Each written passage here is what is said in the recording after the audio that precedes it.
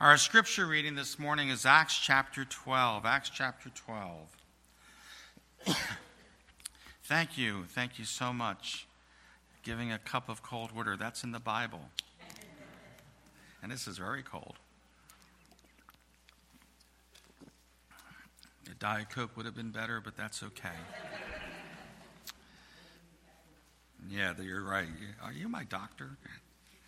Our scripture reading this morning is Acts chapter 12, and this is an exciting episode in the life of the early church. It takes place about 10 years after the death, burial, and resurrection of our Lord. So the New Testament church is pretty young, and it's an exciting episode. We're going to unpack it and then see what the Lord has for us. It's got some real applications on how to live our life before the Lord in a fallen world. So let's pray at this time.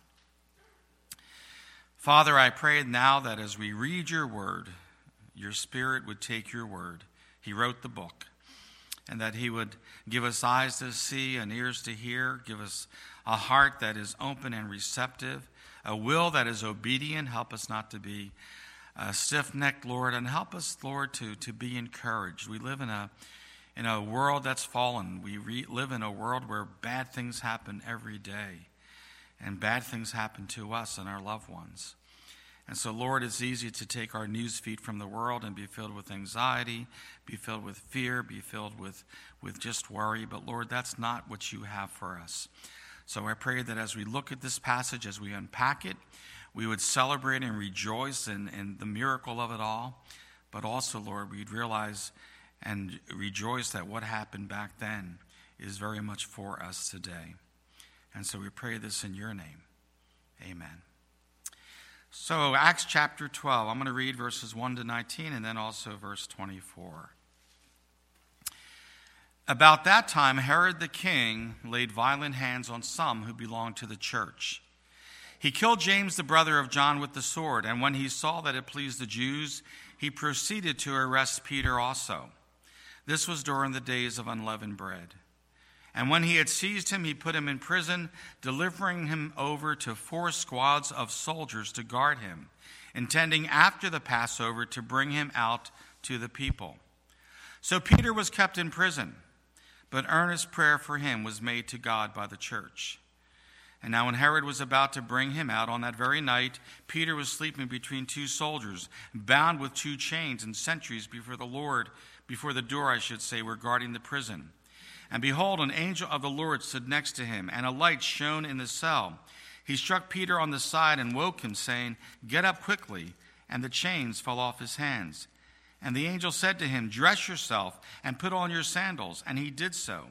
And he said to him, "Wrap your cloak around you and follow me." And he went out and followed him. He did not know that what was being done by the angel was real, but thought he was seeing a vision. When they had passed the first and the second guard, they came to the iron gate leading into the city. It opened for them of its own accord, and they went out and went along one street, and immediately the angel left him. And when Peter came to himself, he said, "Now I am sure that the Lord has sent his angel and rescued me from the hand of Herod and from all that the Jewish people were expecting." When he realized this, he went to the house of Mary, the mother of John, whose other name was Mark, where many were gathered together and were praying. And when he knocked at the door of the gateway, a servant girl named Rhoda came to answer. And recognizing Peter's voice, in her joy she did not open the gate, but ran in and reported that Peter was standing at the gate.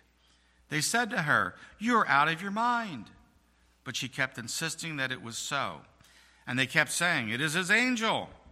But Peter continued knocking, and when they opened, they saw him and were amazed. But motioning to them with his hand to be silent, he described to them how the Lord had brought him out of the prison. And he said, "Tell these things to James and to the brothers." And then he departed and went to another place. And now when day came, there was no little disturbance among the soldiers over what had become of Peter. And after Herod searched for him and did not find him, he examined the sentries and ordered that they should be put to death. And then he went down from Judea to Caesarea and spend time there. And let's scoot down to verse 24. But the word of God increased and multiplied. May God bless his word to our hearts. So let's unpack this passage and kind of see what's going on, and then we'll see what the Lord has for us. Now, verse 1, it says, about that time Herod the king laid violent hands on some who belonged to the church. Now, this is not the same Herod that tried to kill the baby Jesus. This is not Herod the Great, but this is his grandson. And the apple really didn't fall too far from the tree. This Herod was pretty evil too. And he has a persecution against the church. And so in verse 2 it says he killed James, the brother of John, with the sword. Friends, this was huge. This is James and John, the sons of Zebedee, the apostles.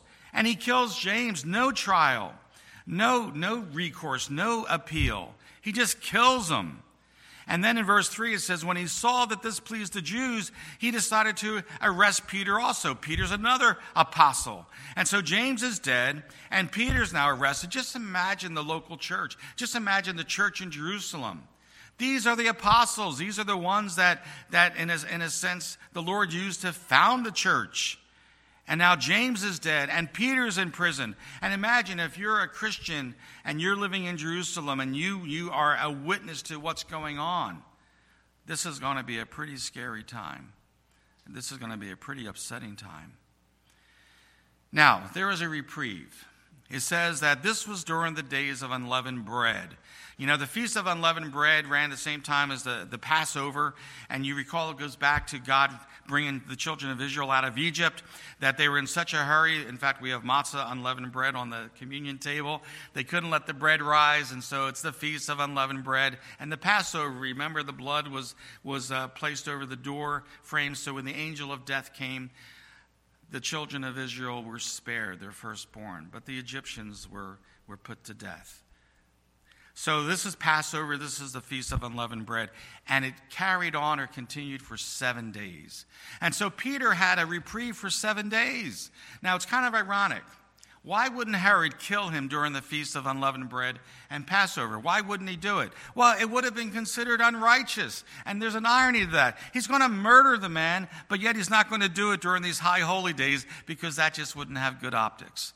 So Peter has a 7-day reprieve in prison. And so he throws him in prison. There's 4 squads of soldiers guarding him, 4 at a time. And it says that after the Passover, he plans to bring him out. He's going to murder him. He's going to kill him. And then verse 5 says that there's a lot of prayer going up for him by the church. So Peter's in prison for 7 days. The night before Herod's about to bring him out, of verse 6, it says Peter was sleeping between 2 soldiers, bound with 2 chains, and sentries before the door were guarding the prison. Now, I find that remarkable. Peter is sound asleep.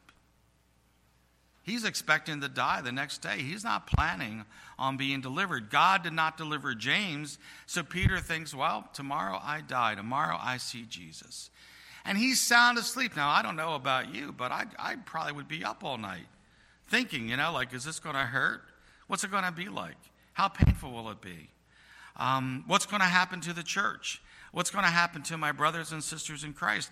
But Peter knew that God was big and God is sovereign, and he is sound asleep between 2 soldiers. 2 soldiers were guarding him, and then 2 other soldiers were at gates leading out of the prison.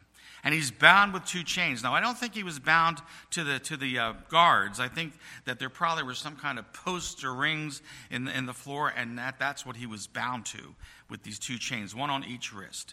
And then something exciting happens. Look in verse 7. And behold, an angel of the Lord stood next to him, and a light shone in the cell.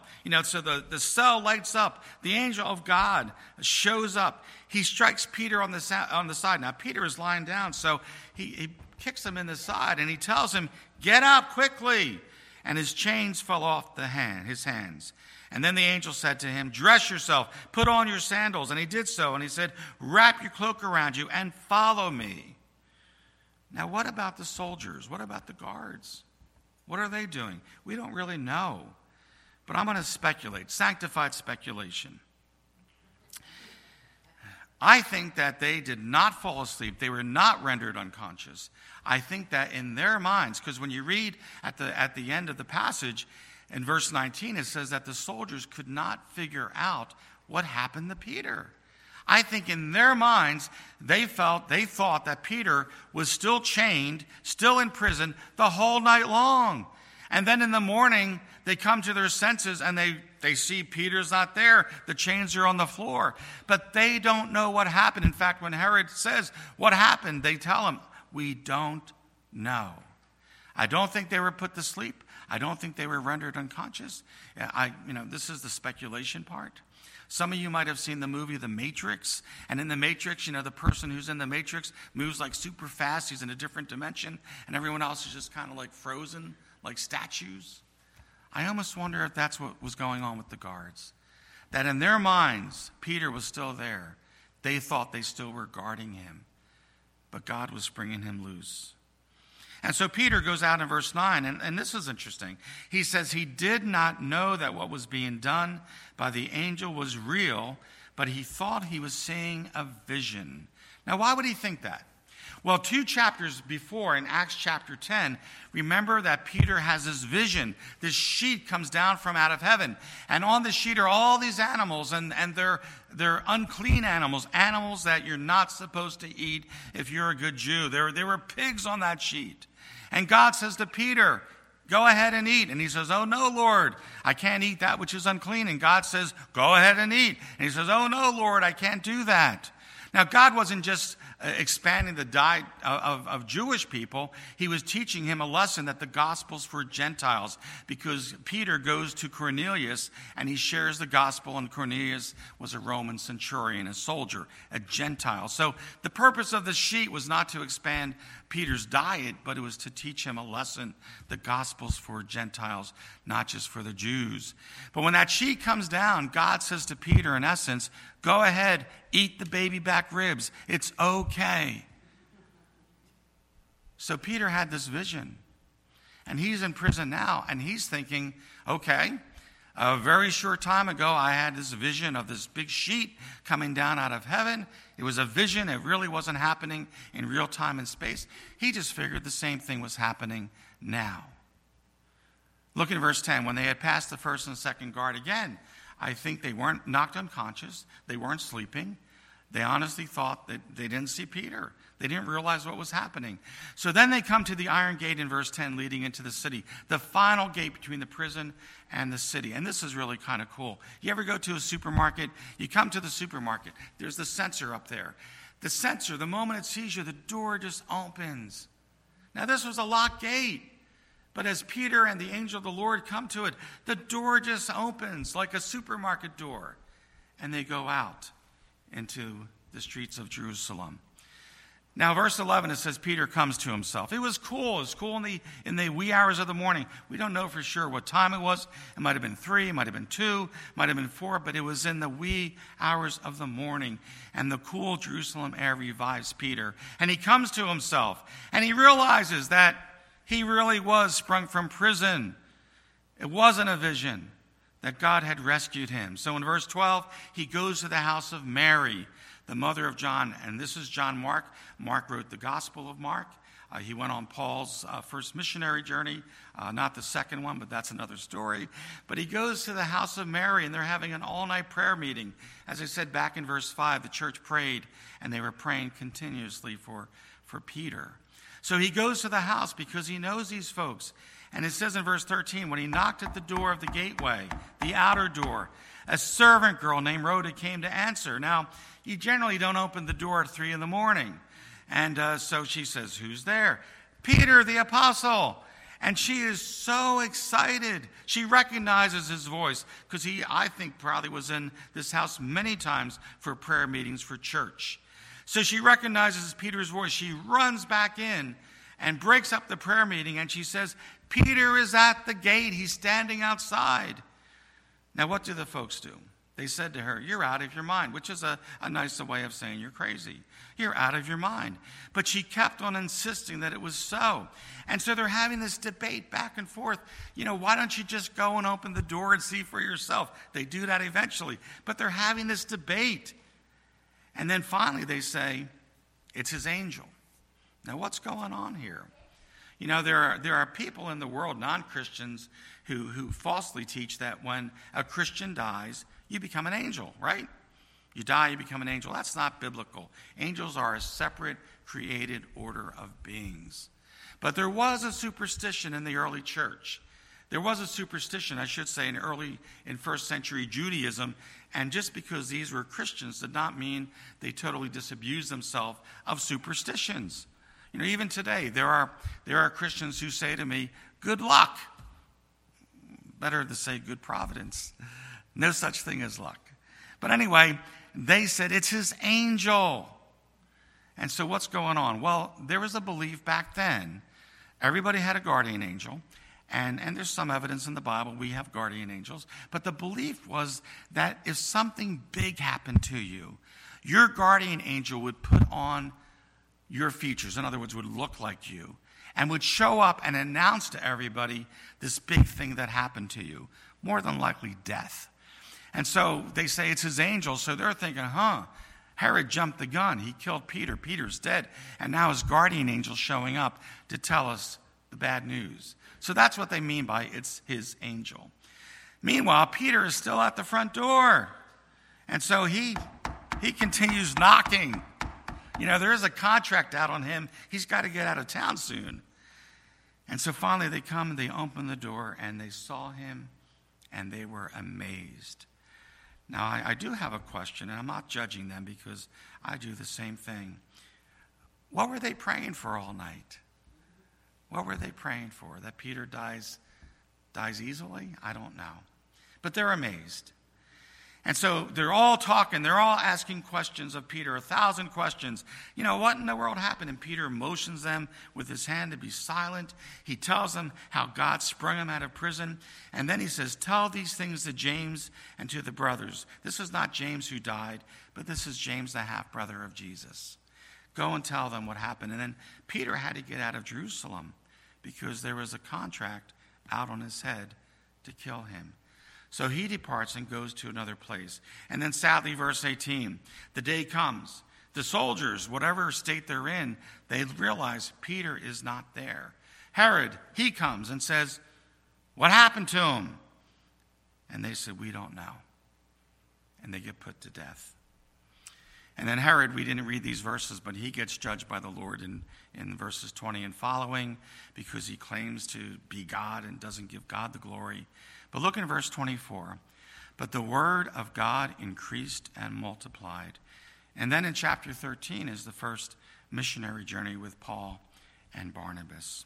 So this is an exciting, miraculous, enjoyable episode in the life of the early church. But it's not just to show us that God has power and sprung Peter, but there are some lessons there here for us. We live in a fallen world. You all know that. We live in a world that's not the way God created it to be. We live in a world in which bad things happen, and bad things happen to God's people. We live in a world in which there is disease and death and destruction. In the Garden of Eden, there would not have been cardiothoracic surgeons that would have had to replace my aortic valve. Never would have happened. In the Garden of Eden, there wouldn't have been wildfires. There wouldn't have been tornadoes. There wouldn't have been drought. There wouldn't have been famine. None of those things ever would have happened. But Adam and Eve, they sinned. They brought sin into the world. And with sin comes judgment, the judgment of God. And so we live in a fallen world. And you and me, we continue to sin. And we continue to make this world a fallen world. We don't make it better. We make it worse. So we live in a fallen world. And it's easy, as you and I live in this fallen world, it's easy for us to just kind of want to seclude ourselves, want to isolate ourselves, want to be hermits. But God says, no, you're to go into all the world and make disciples of all nations and preach the gospel. You and I are to be salt and light in the midst of this fallen world. And yet it's tough and it's challenging. And bad things do happen to us. We get sick and we die. And we can be robbed. We can be in a car crash. Bad things can happen to us. Lose our jobs. All sorts of stuff. So what does the Lord have for us? What does he want to show us in this passage? Well, there are 4 takeaways that I want to just share with you. That even though we live in a fallen world, that when we pray, we should pray with power and with expectation And prayer should be our first resort, not our last resort. We live in a fallen world, and so often when bad things happen, we get worried. We look at these bad things, we worry, we fret, we talk about them with others. We have anxiety, we have fear. And the last thing we do is pray. God wants you and myself to make prayer the first thing we do in this fallen world. Make prayer your first resort, not your last resort. And when we pray, pray with power, pray with expectation. God hears, God cares, and God can make a way when there is no way. You know, I think you've all heard this story. It's hard to believe I was your intern back in 2010. That is a long time ago. But I think I probably told this story back in those days. Our firstborn son, Joshua. When Josh was 15 months old, he fell on Christmas night. Christmas was on a Sunday, and he fell. And he banged his head, and he cried, but he settled down. We put him to bed. We went into his crib that night and checked on him. He threw up all over. We thought, too many Christmas cookies, but we couldn't wake him up. And we checked his pupils, and one pupil was dilated and staring out cockeyed. And so we called the doctor, and the doctor said he's probably going to have brain surgery, get him to the hospital. So we took him to our local hospital in Willingboro, Rancocas Valley Hospital at the time, and they realized this was way out of their league. They don't do brain surgery there. So an ambulance came and rushed him down to Cooper Hospital in Camden. And at 3 a.m, December 26th, Christmas night in a sense, Josh had emergency brain surgery. The surgeon told us it was the worst kind of brain injury you could have. And he warned and alerted us that there probably were going to be residual effects. And so he had brain surgery 3 a.m. We could only see Josh for 15 minutes a day. He was in the trauma unit. And so we came home, and that Monday night, Monday was the holiday. Christmas was on Sunday. So Monday was the holiday when everybody had off from work. And that's when you visit with your friends, and that's when you have your special dinners, and that's when you have family gatherings. And Marcia and I were home. We saw Josh for our 15 minutes, and we looked out in the parking lot, and it was filled with cars. And here we found out that my church, I was their pastor, they called a prayer meeting that night. And everybody gave up their family gatherings and celebrations to come to church to pray for our son. Well, God miraculously healed Josh. He never had any after effects. He never had any residual effects. In fact, he's a Pennsylvania state trooper. He has a real nasty scar on his head from where they opened up his skull years ago. He's 38 years old, just had a baby boy just 2 weeks ago, has a little baby girl. And when Josh was in boot camp for the state police, it's a 6-month boot camp, they give you a buzz cut. It's like paramilitary. And the drill instructor said to him, "Emberger, what's that thing on your head?" This big scar. And you have to answer a certain way when you're at the State Police Academy. So Josh yelled back. He said, "Sir, brain surgery, sir." And the drill instructor was speechless. He didn't know what to say.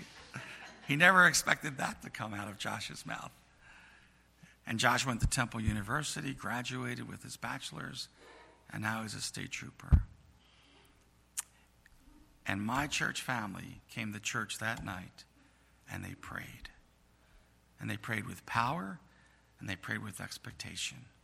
So I encourage you that when you go through life, we live in this fallen world, before you start worrying and fretting, make prayer your first resort and pray. Pray with power and expectation. There's a second takeaway from this passage, that we live in a fallen world, but remember, God's in charge. You know, we read the paper, we hear stuff, and it seems like things are spiraling out of control. You know, we had tornadoes in our neck of the woods. You and I cannot control a tornado. And so often life seems like it's filled with tornadoes of bad things happening. Philadelphia has this incredibly high murder rate, and every day people are shot. And so it seems like things are spiraling out of control. But we need to remember that God is still king. God is still sovereign. God is still on his throne. And God has a plan and purpose, and we are barreling toward the consummation of God's plan and purpose. When Jesus returns, there is a new heaven, there is a new earth, and all the things of this life, death and disease and suffering and pain and sadness are done away with, and all things become new. God is still in charge. He's still sovereign. He's still king. And you and I need to remember that. And he's still building his church. Sometimes, we think that, wow, God's not doing much in this world, but he really is. He is doing amazing things. I share this story with you, two stories. In the 1940s, when communist China took over the country of China, the communists took it over, and all the missionaries were kicked out of China in 1948, 1949. And the missionaries were afraid that the church was going to just wither and die because they weren't there anymore. The church was young, and it was a minority religion. And so in the 1970s, when President Nixon was president, the door was opened for people from the U.S. to go to China as tourists. Couldn't go back as a missionary, but you could go as a tourist. And a lot of Christians, a lot of missionaries went to China as a tourist, and their purpose was to see how the church was doing. And they discovered something amazing. The church had actually grown and prospered even after the missionaries left. Another true story. We had a staff member at the mission, Rebecca Logan, and she's from a long line of missionaries, 3 or 4 generations going back into Africa. But Rebecca worked for us for 6 years as our learning program director, and she really felt burdened of the Lord to go to a country that was either closed or hostile to the gospel. And so she decided to go to China. And she went there. She went and got another master's degree in teaching English as a second language.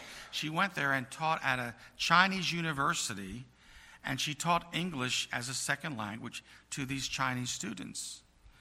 But she really was there as an undercover missionary. She was there to introduce people to Jesus. And she went to a church every Sunday. It was a church for expatriates, non-Chinese people, basically, though there were some Chinese who did go.